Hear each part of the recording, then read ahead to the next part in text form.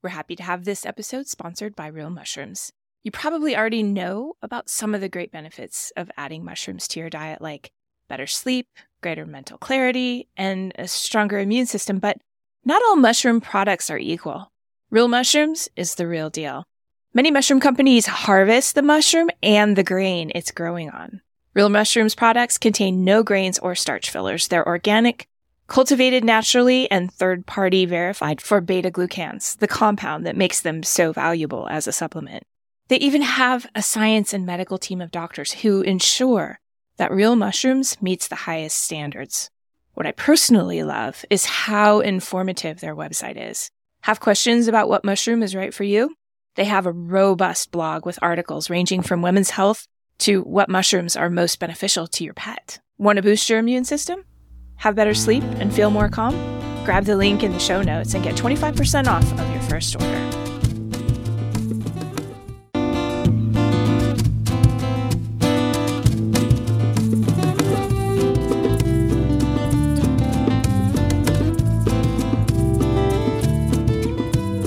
Curiously enough, acupuncture is not just sticking needles into people. It's part of a coherent and observation-based medicine that experienced practitioners of the art have handed down over the centuries. I'm Michael Max, your host and guide of Everyday Acupuncture. Listen in as we explore how you can apply the principles of this ancient medicine in your everyday life. Hey everybody, welcome to Everyday Acupuncture. Today my guest on the show is Brian Frank. Now, Brian is a medical doctor, background in anesthesiology and pain management, and he also does acupuncture. He's been at that for about 20 years. He's the president of Acupuncture Medical Arts. It's a company that does books and charts on auricular therapy and Korean hand acupuncture. And in addition to all this, he travels extensively as a medical missionary. So he has just a ton of experience going all over the world practicing medicine and has a lot to say about staying healthy while traveling. We may touch on a little bit on that too in today's show. Brian, delighted to have you here on Everyday Acupuncture. Michael, thanks. I'm glad to be here with you. Great.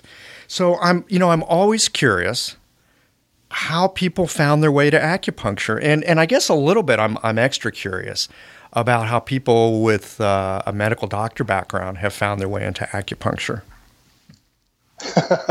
Yeah, it's a good story because most of the physicians in the U.S. that do become involved in acupuncture, they do that after their professional training and very often after a number of years in practice. And they realize that conventional medicine, allopathic medicine, can be quite frustrating, and so they seek the benefits of acupuncture. My story was quite a bit different from that. I actually came to acupuncture originally as a patient, and I had a number of medical conditions and pain conditions that were not resolved through, conscientious, good doctors in the North Texas, Dallas area. And so after about 3 or 4 years of some significant problems, I was introduced to a classical Japanese acupuncturist in the Dallas area. And so I actually became a patient, did remarkably well, and became very interested. In fact, I had already been interested in acupuncture before I met Kenshi, and became a patient and did very well, and that started a very long relationship. He and I are still very close, even though he's in his mid-80s today, and it led me to study acupuncture, and so I was involved in acupuncture actually before I even went to medical school. Wow, that's interesting. So did you study the Japanese varieties as well? Yeah. He comes from a traditional Japanese approach, and so the training is much less formal than say the acupuncture training programs in the U.S. today. His personal training and his work with me was somewhat as like an apprentice situation, and so then after all of my medical training and I was in private practice, I I recognized that there was a need, or at least I perceived a need, to formalize that training as a physician. And so I did that through the University of California's Los Angeles UCLA Medical Acupuncture Program for physicians. And that was a great experience as well. Became very involved in the American Academy of Medical Acupuncture, which is the physician organization for those that integrate acupuncture into their practices. Was on the board of that for a decade, served as president, and then went on to serve as president of the International Council on Medical Acupuncture and Related Techniques, which was a tremendous opportunity and experience. That group, ICMART, has international conferences every year, in different locations around the world. So it gave me a great opportunity to travel and to teach and to lead. ICMART comprises about 80 or 90 different medical acupuncture organizations, and that includes medical, dental, and veterinary, all over the world. And so that represents probably, 40,000 doctors or something, and it was a great opportunity. Wow. You're a busy guy, and you travel extensively on top of this. Yeah, I travel for two reasons. One is to teach, which I've done for over 20 years all over the world. And then as a medical missionary, I've gone and helped people in little villages, people that have little or no access to health care. And so between those two, I've had pretty extensive travel, over 60 countries on 6 continents over the last 30 years. So it's given me a great opportunity to practice in a variety of different situations and really to see a lot of different conditions than you would, say, just in a suburban practice here in the States. Sure. So this leads me into sort of the meat of the program here, which is auricular acupuncture. Right? Using needles in the ears, or I guess you can use lasers or other kinds of stimulation as well.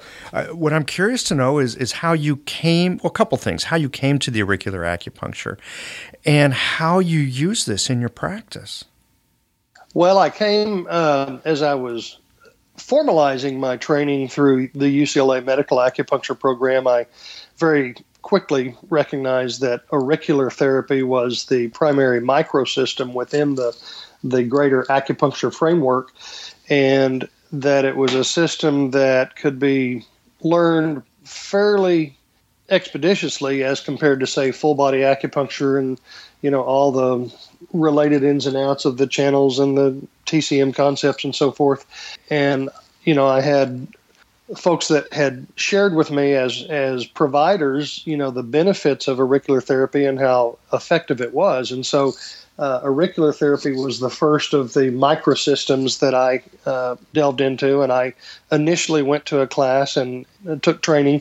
As I did that and then put it into practice, then I found that in my mind, at least, there was somewhat back then, and this was 25 years ago, there was a paucity of good books and literature. Now, the most definitive books were from Dr. Noget in France, and so I had the opportunity to study under Dr. Noget, and then ultimately through his video type seminars, and then ultimately his son, Dr. Raphael Noget, we got to know each other and became good friends, and so that's been a significant relationship for 20 years as well. So I kind of dived into the deep end in terms of auricular therapy, finding very quickly that it was highly effective, that it was something that I was able to both incorporate into my practice very efficiently.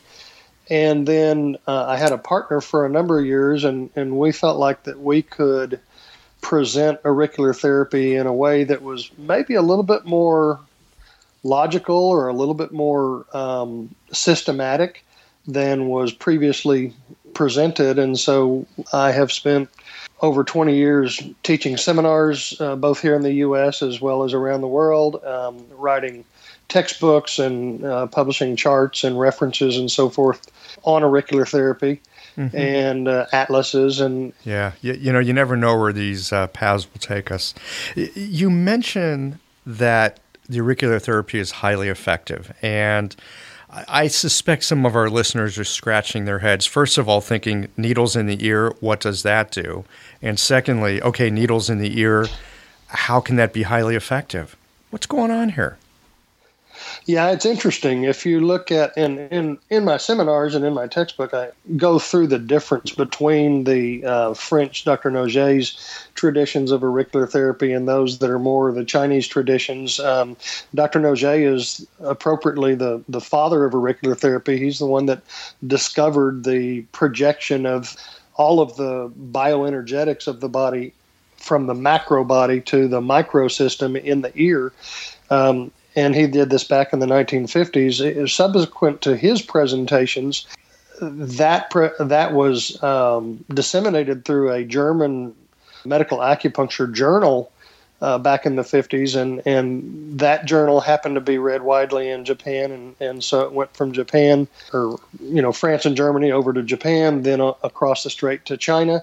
And, of course, the Chinese very readily said, hey, this is a part of kind of what we do in acupuncture. And so the Chinese began to do numerous trials and studies to see if what this Dr. Noget had discovered was real. And indeed, they found that it was. And while their presentations are a little bit different, when you go through, especially the Noget approach, then it's a little bit more complex and explains some of the differences you see between the French and the Chinese charts. But Dr. Noget recognized that this is, in his mind, pure neurophysiology. And so when we have a pain or a dysfunction in the body, then it is projected through the brain and then to the external ear, probably through the hypothalamus or corpus callosum. I mean, there's a number of neural pathways that are thought to be involved there. Mm-hmm. But he considered all his years that it was an absolute neurophysiologic presentation. So Dr. Noget found that the problems within the body or pain within the body would be reflected to the external ear, and we can identify those points either by probing and finding tender points, or eventually through electrical detection probes. And as those points are identified, they then can be treated, and we can tap an acupuncture needle in, or we can use laser or microcurrent technology. And that stimulus that we put in then goes from the external ear through the brain and spinal cord to that reflective area of the body. And it not only leads to decrease in pain, if that's the issue, but it also leads to a restoration or a balance or equilibration, what we call homeostasis in conventional medicine. Mm-hmm. So it not only will treat problems, but it will help to strengthen the system as well. Yeah, that's right. And in fact, it's not just covering up signs and symptoms, it's actually promoting the body to heal and repair, which is our ideal approach.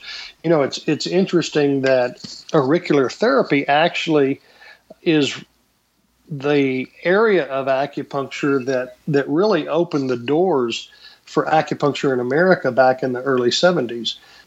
Because with Dr. Michael Smith's work in New York City with drug rehabilitation, it was found that the recidivism rate for people that were going through drug treatment programs was markedly enhanced by adding auricular therapy. And this was previously, it was originally discovered by a couple of surgeons in Hong Kong. And so Dr. Smith had read their reports, and they incorporated those programs into Lincoln Hospital in New York City. And that has become the model for nearly 2,000 programs across North America and the Caribbean basin, for not as a solo treatment, but as an incorporated part of comprehensive drug rehabilitation. And so because of its high effectiveness in that area, that was a real boon and a benefit early on to have the American community say, okay, maybe this acupuncture stuff is worth considering.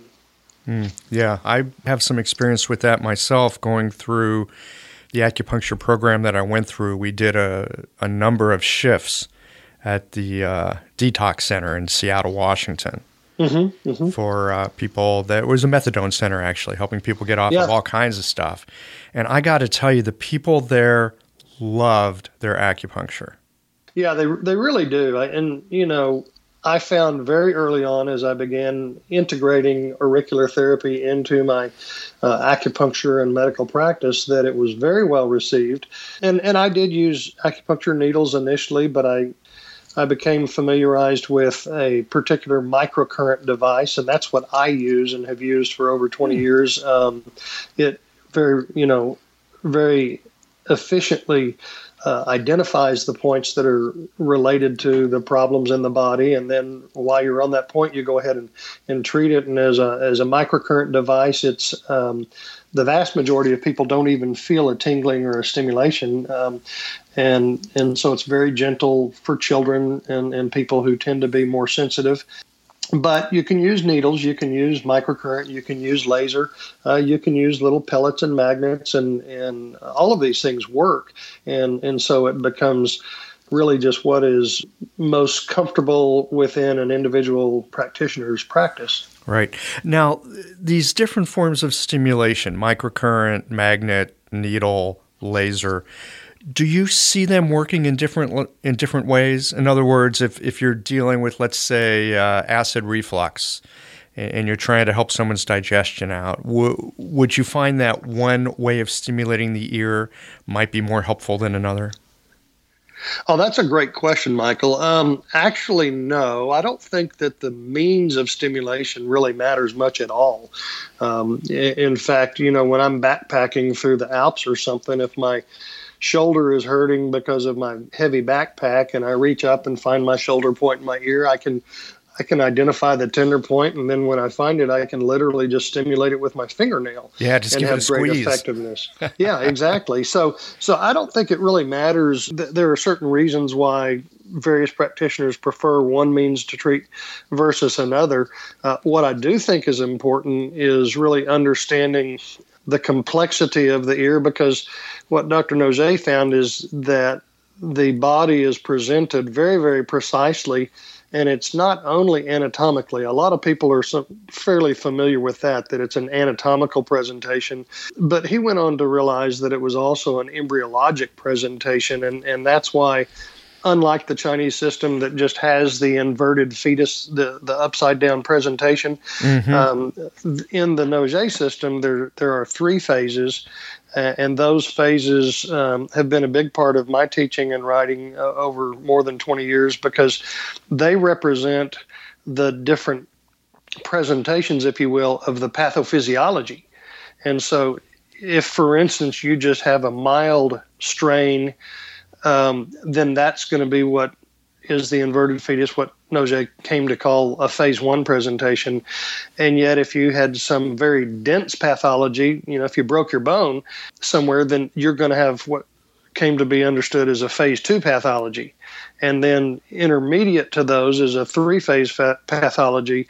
And so it sounds complex and it's very precise, but these 3 phases are real important. And I think that has the most to do with the success, because, for the first decade or so, Dr. Noget and his colleagues and the Chinese just worked in that inverted fetus presentation. But it was found that people that had what they termed chronic problems at the time, that there was this different presentation.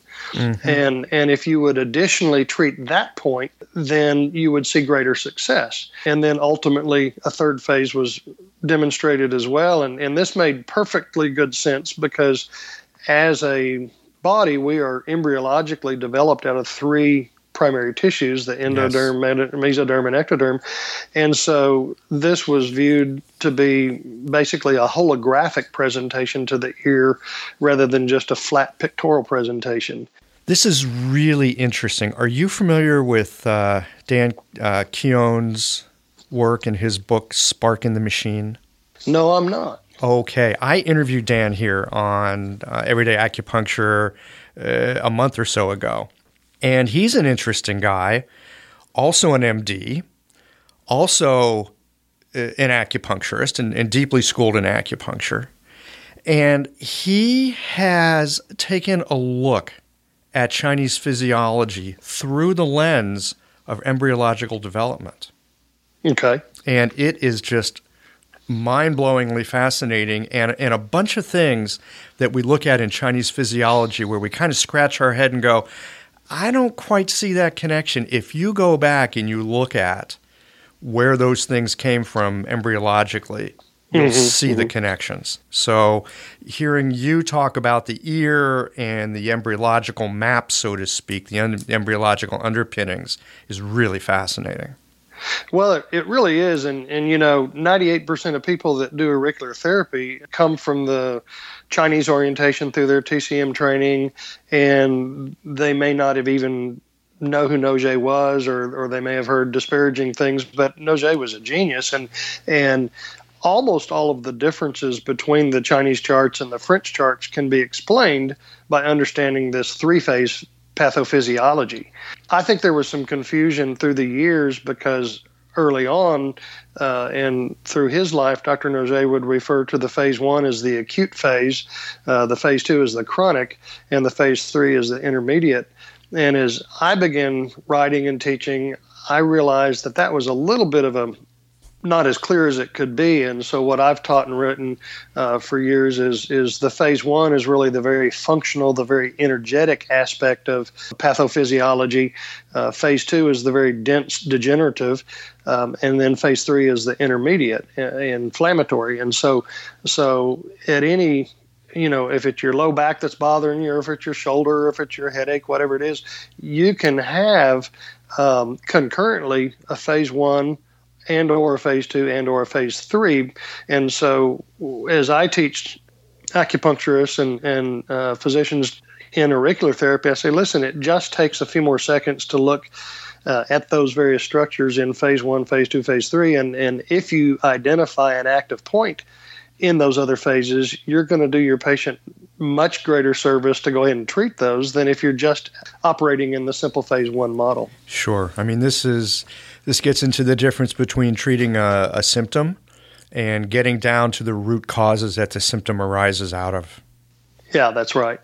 My mind is just going a million miles an hour here, hearing about this embryological thing. For some reason in my practice and in my discussions lately, and in my readings, I've been reading some osteopathic stuff lately, and they delve deeply into embryology as well. So you've sort of tickled my curiosity about all this stuff even more.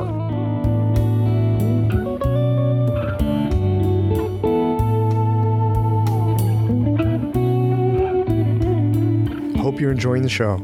I'd love to know about what topics are of interest to you. If you have a health concern, or if you want to know specifics about how acupuncture can help to promote vibrant well-being, visit the website at www.everydayacupuncturepodcast.com and send an email.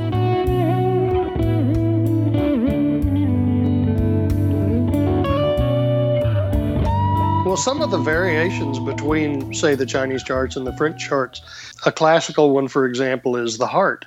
In the Chinese charts, the heart will be demonstrated in the inferior concha, the central portion of the ear that's depressed between the lungs. And that seems to make sense because our hearts are between our lungs. But as Dr. Noger identified, the conchal region was corresponding to the phase 1 endoderm.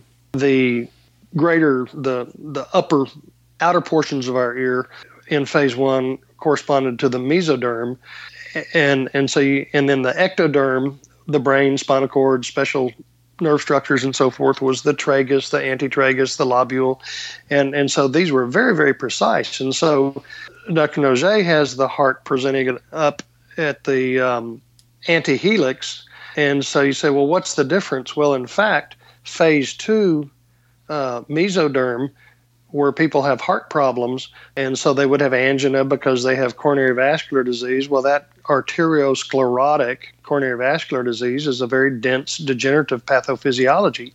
And so what the Chinese recognized symptomatically as the heart was exactly right, but it's because it was embryologically, a mesodermal structure of the heart, but presented in a phase 2 condition. So you had to get into that mesoderm to really affect the heart at that deeper level.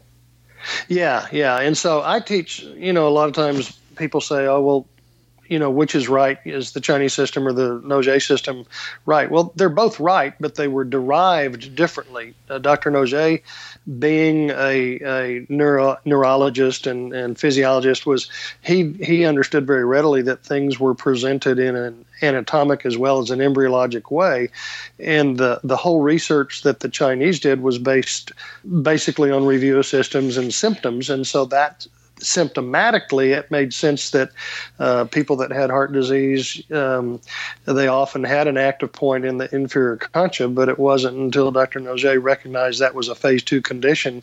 So that Chinese heart location is the same as the Noget phase 2 heart. So you can, it's also like the Chinese will put the uterus up on the superior aspect of the ear.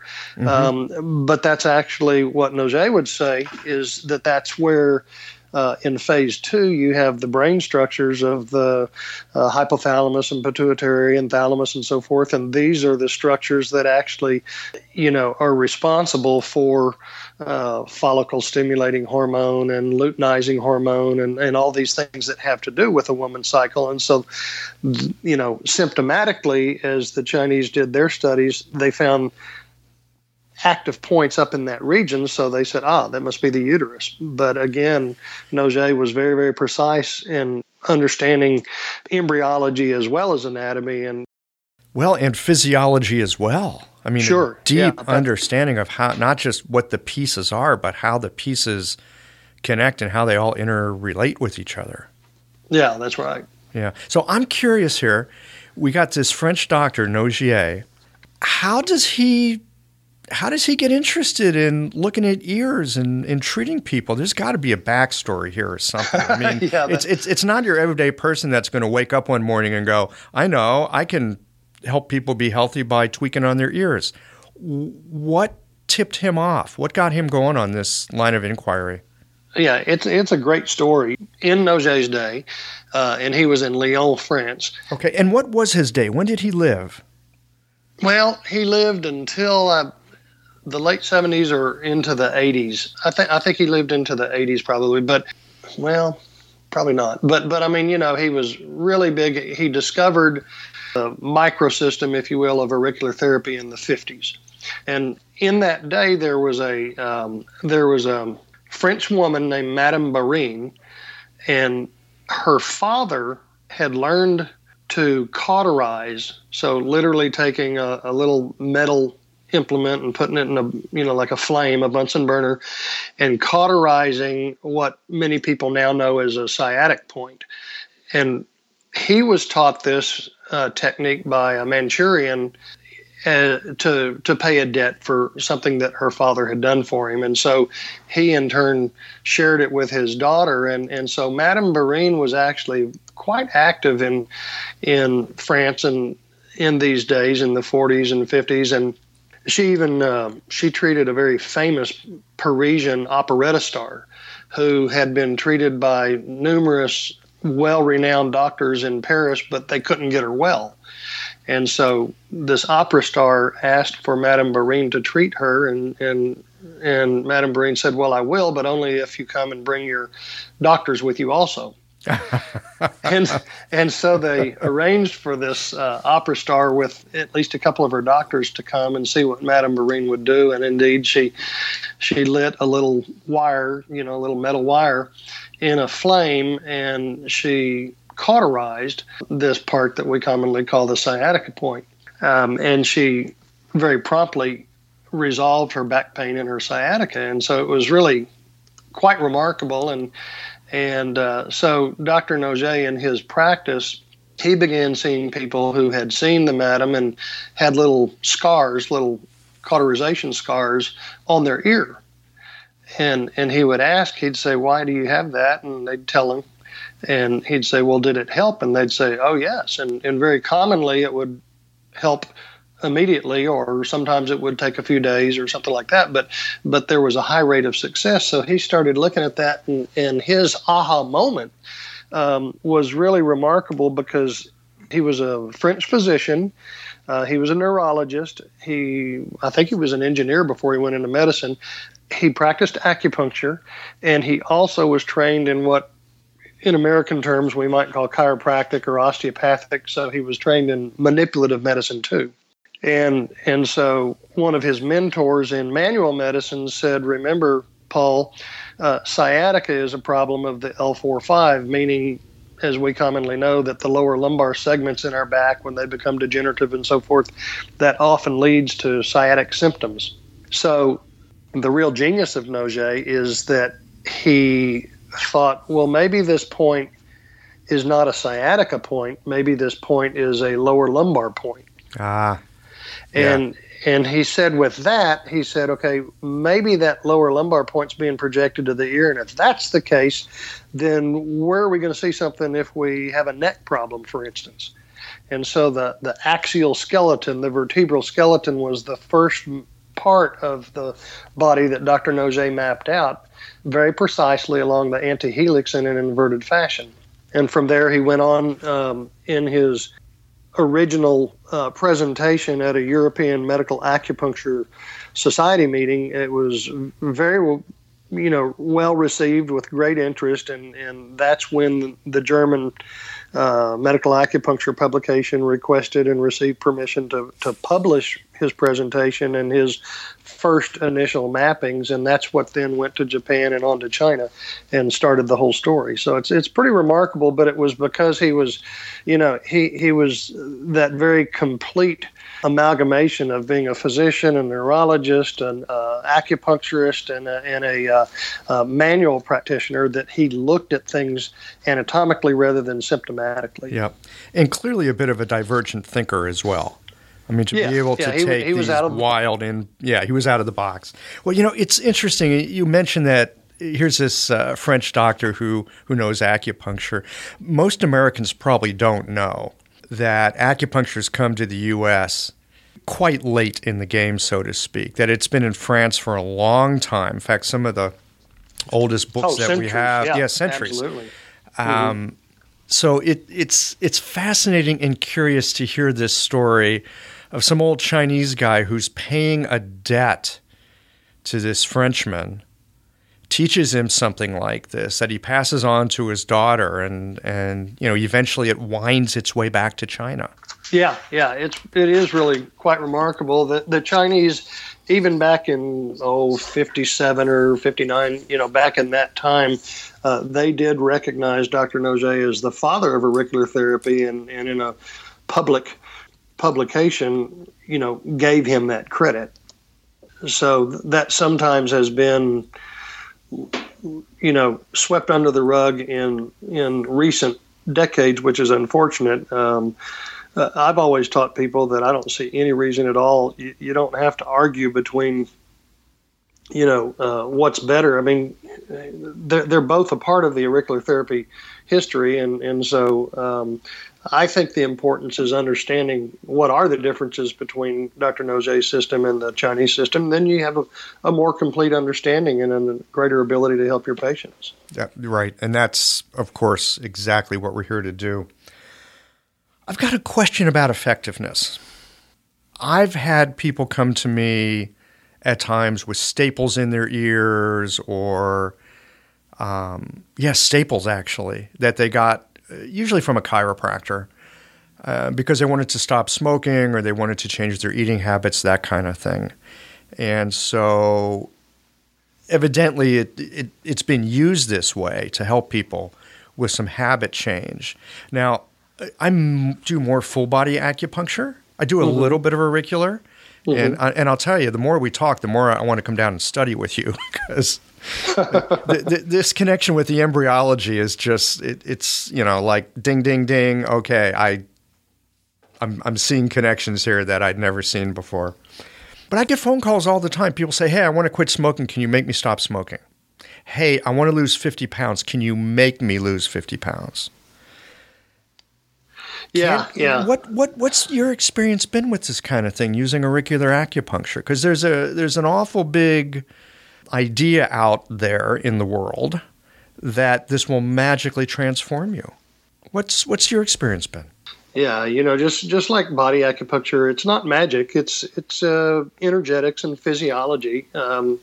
Even in conventional body acupuncture, whether you practice from a TCM tradition or my initial tradition, I've studied TCM, but my initial was through a classic Japanese approach. There's, great effectiveness with Korean acupuncture and Vietnamese and so forth. So, but with the auricular, there's a great benefit for many people with respect to pain issues, but also with respect to functional organ issues. So whether it's menstrual or whether it's asthma or whether it's gastrointestinal, these are all areas that are perfectly appropriate to consider the application of auricular therapy. And then we get to the psychobehavioral things like addictions or like depression and anxiety and so forth. And curiously, Dr. Smith would tell us that him being a psychiatrist and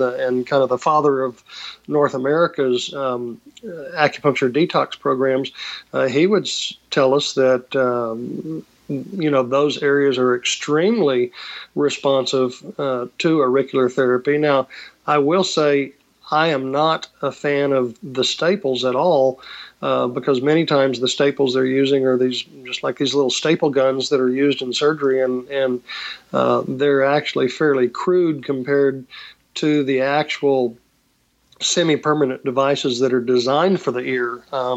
Dr. Noget designed a device many decades ago, that's very finely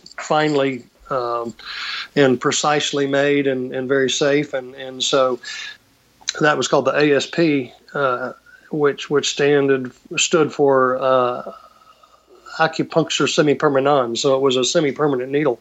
ASP needles are great for that. There's other good ones that are small tacks or small, almost like tiny little bitty hat pins, and so there are a number of those that are good. You can also use magnets, or you can use the ion pellets. You can use seeds like Vicaria seeds. So all of these things will provide a stimulus. And I would personally, I don't use the staples at all. If I'm going to use a needle type device, I use a TAC or a ASP. But in fact, many of these patients will do very well. Now, you can't make somebody quit smoking, and you can't make somebody lose 30 pounds, but it very definitely has an effect on brain physiology. And even, during my very first auricular therapy course that I went 2 years ago, we had a nurse that was in the course and a smoker. We had her hold her cigarette and smell it and light it up and stuff, and then we treated her. And very promptly after treating her, even to her, it smelled as disgusting as it did to those of us who are non-smokers. So there is something that goes on. It very definitely decreases addictive behavior. It decreases cravings. And so it can be very effective, but it shouldn't be used casually. So I share with patients and with providers that it can certainly be a part of a program to get off of smoking or to get off of alcohol or to get off of food excess and that type of thing. But for instance, I would never treat somebody for weight loss and not present to them proper nutrition, proper activity, and things as well. Right. I find that to be really important as well. One piece of it is, are you really interested? Do you really want to do it? And the second piece is, take out the things that are causing the problem. Yeah. So I think it's a part of the care. I have done through the years. I've done a fair amount of smoking cessation and quite successfully, because I'm not associated with a rehab center. Then I don't do drugs and heroin and crack and stuff like that. But it is appropriately a part of those comprehensive rehab programs. Yeah. And so I think it's important to know that it's available and to know that it's not just a casual thing. I mean, there's probably about 2,000 drug detox rehab centers around North America, Caribbean that utilize auricular therapy as an integral part of that overall therapy program. That's incredible, isn't it? What are some of the ways, I want to move into your traveling experience here, because it seems to me that being able to get access to the ears when you're out in the middle of nowhere and don't have a whole lot could really give you some leverage on some problems. How do you find yourself using these auricular points and these auricular methods when you're out in the middle of nowhere? Yeah, well, very effectively. I mentioned earlier, if I'm carrying a backpack through the mountains and my shoulders are getting sore, I'll reach up and find my shoulder points, and they'll be tender, and I'll stimulate them, and I'll see a good clinical effect. So it could be a pain situation, literally from head to toe. So if somebody's out on the trail and they sprain their ankle, then we know the phase 1, 2, and 3 points to look and see if that point is tender. Now the detection devices, the electrical devices now are compact enough that I typically travel with one of those as well. So that makes things convenient, but you don't have to have that. You can use your fingernail, or you can use a ballpoint pen or pencil or something to as a probe. But whether it's a pain problem, or whether you're having some wheezing, or whether you're having some GI distress, auricular therapy has demonstrated its appropriate application in a wide variety of these problems, and you see all these when people travel. Yeah. Well, and it just seems to me, too, that the tools that you would use are so simple. Like you just said, you could grab a pen. I'm thinking, gosh, you could just about grab some baling wire and chewing gum and be able to help people. Yeah, it's a tremendous microsystem, just incredibly diverse in what are appropriate applications there. And one of the great things is that in my courses, and I teach comprehensive auricular therapy, I want people to understand some of the history. I want them to understand the difference between the French and the Chinese. I want them to understand pathophysiology. But I don't burden them. They don't have to get nervous. It's not that difficult. But in a weekend, you can actually learn these 3 phases and go from either no training at all or basic training to very comprehensive training in a very efficient period of time, and literally for your patients or for your own yours and your family's own health and wellness, have a tremendous resource there that can be applied in a very sophisticated way with lasers and microcurrents and things like that, with just classic acupuncture needles, or with your fingernail if you need to. You actually just answered the question that I was about to ask you. I've noticed, I spent a little bit of time in Asia, and there's a bunch of stuff that's just in the culture, right? So it's like there's not a grandma out there that doesn't know how to use a set of cups and do some gua sha, right? And there's a bunch of herbal medicine that it's just kind of embedded in the culture there. Sure. So it seems to me that this kind of thing, of course, it's helpful for anyone who's, working as a medical professional. But like you were saying, people could learn this just so they can help themselves, help their families, help their, just be of service to their community in a way. So the classes that you teach both professionals, but if somebody just had an interest in it, they could come and study as well. Is that correct? Yeah, I've done that as well. And, I'm also very pluralistic in the sense that I train doctors and chiropractors, but I train acupuncturists and massage therapists and nurses and like you say, just lay people who are interested and want to know how that may benefit them and their family.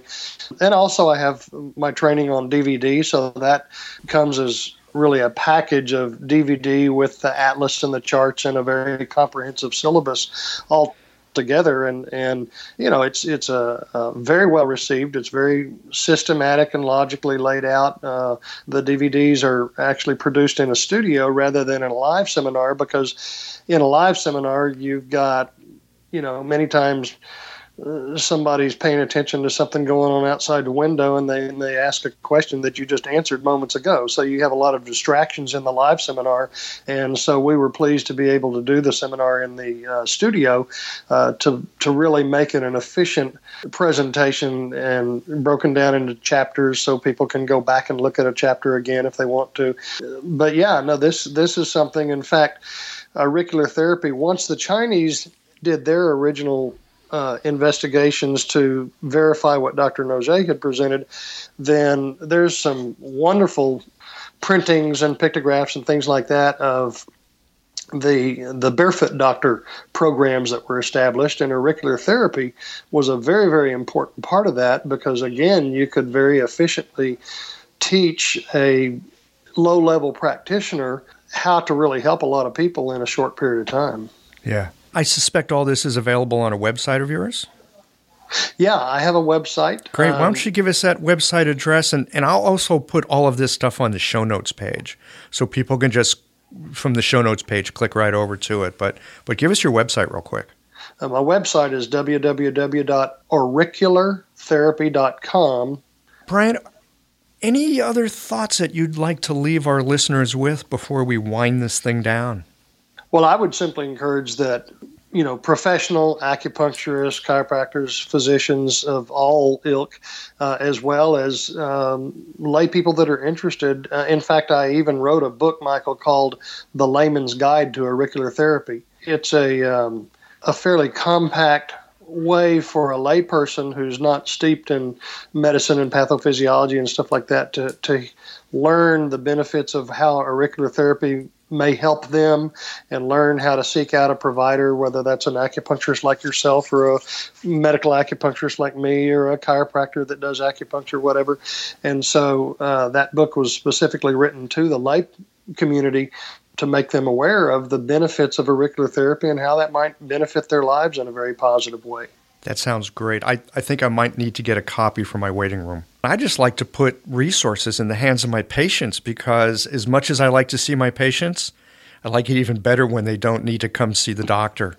Yeah, the whole purpose of that book was to facilitate and help a patient know how you as their provider are going to be able to help them. And they also learn some DIY stuff that they can do on their own? Oh, sure. Yeah, great. Yeah. Fabulous.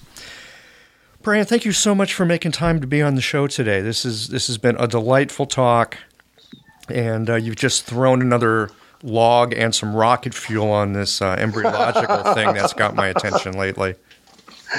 Well, I appreciate that.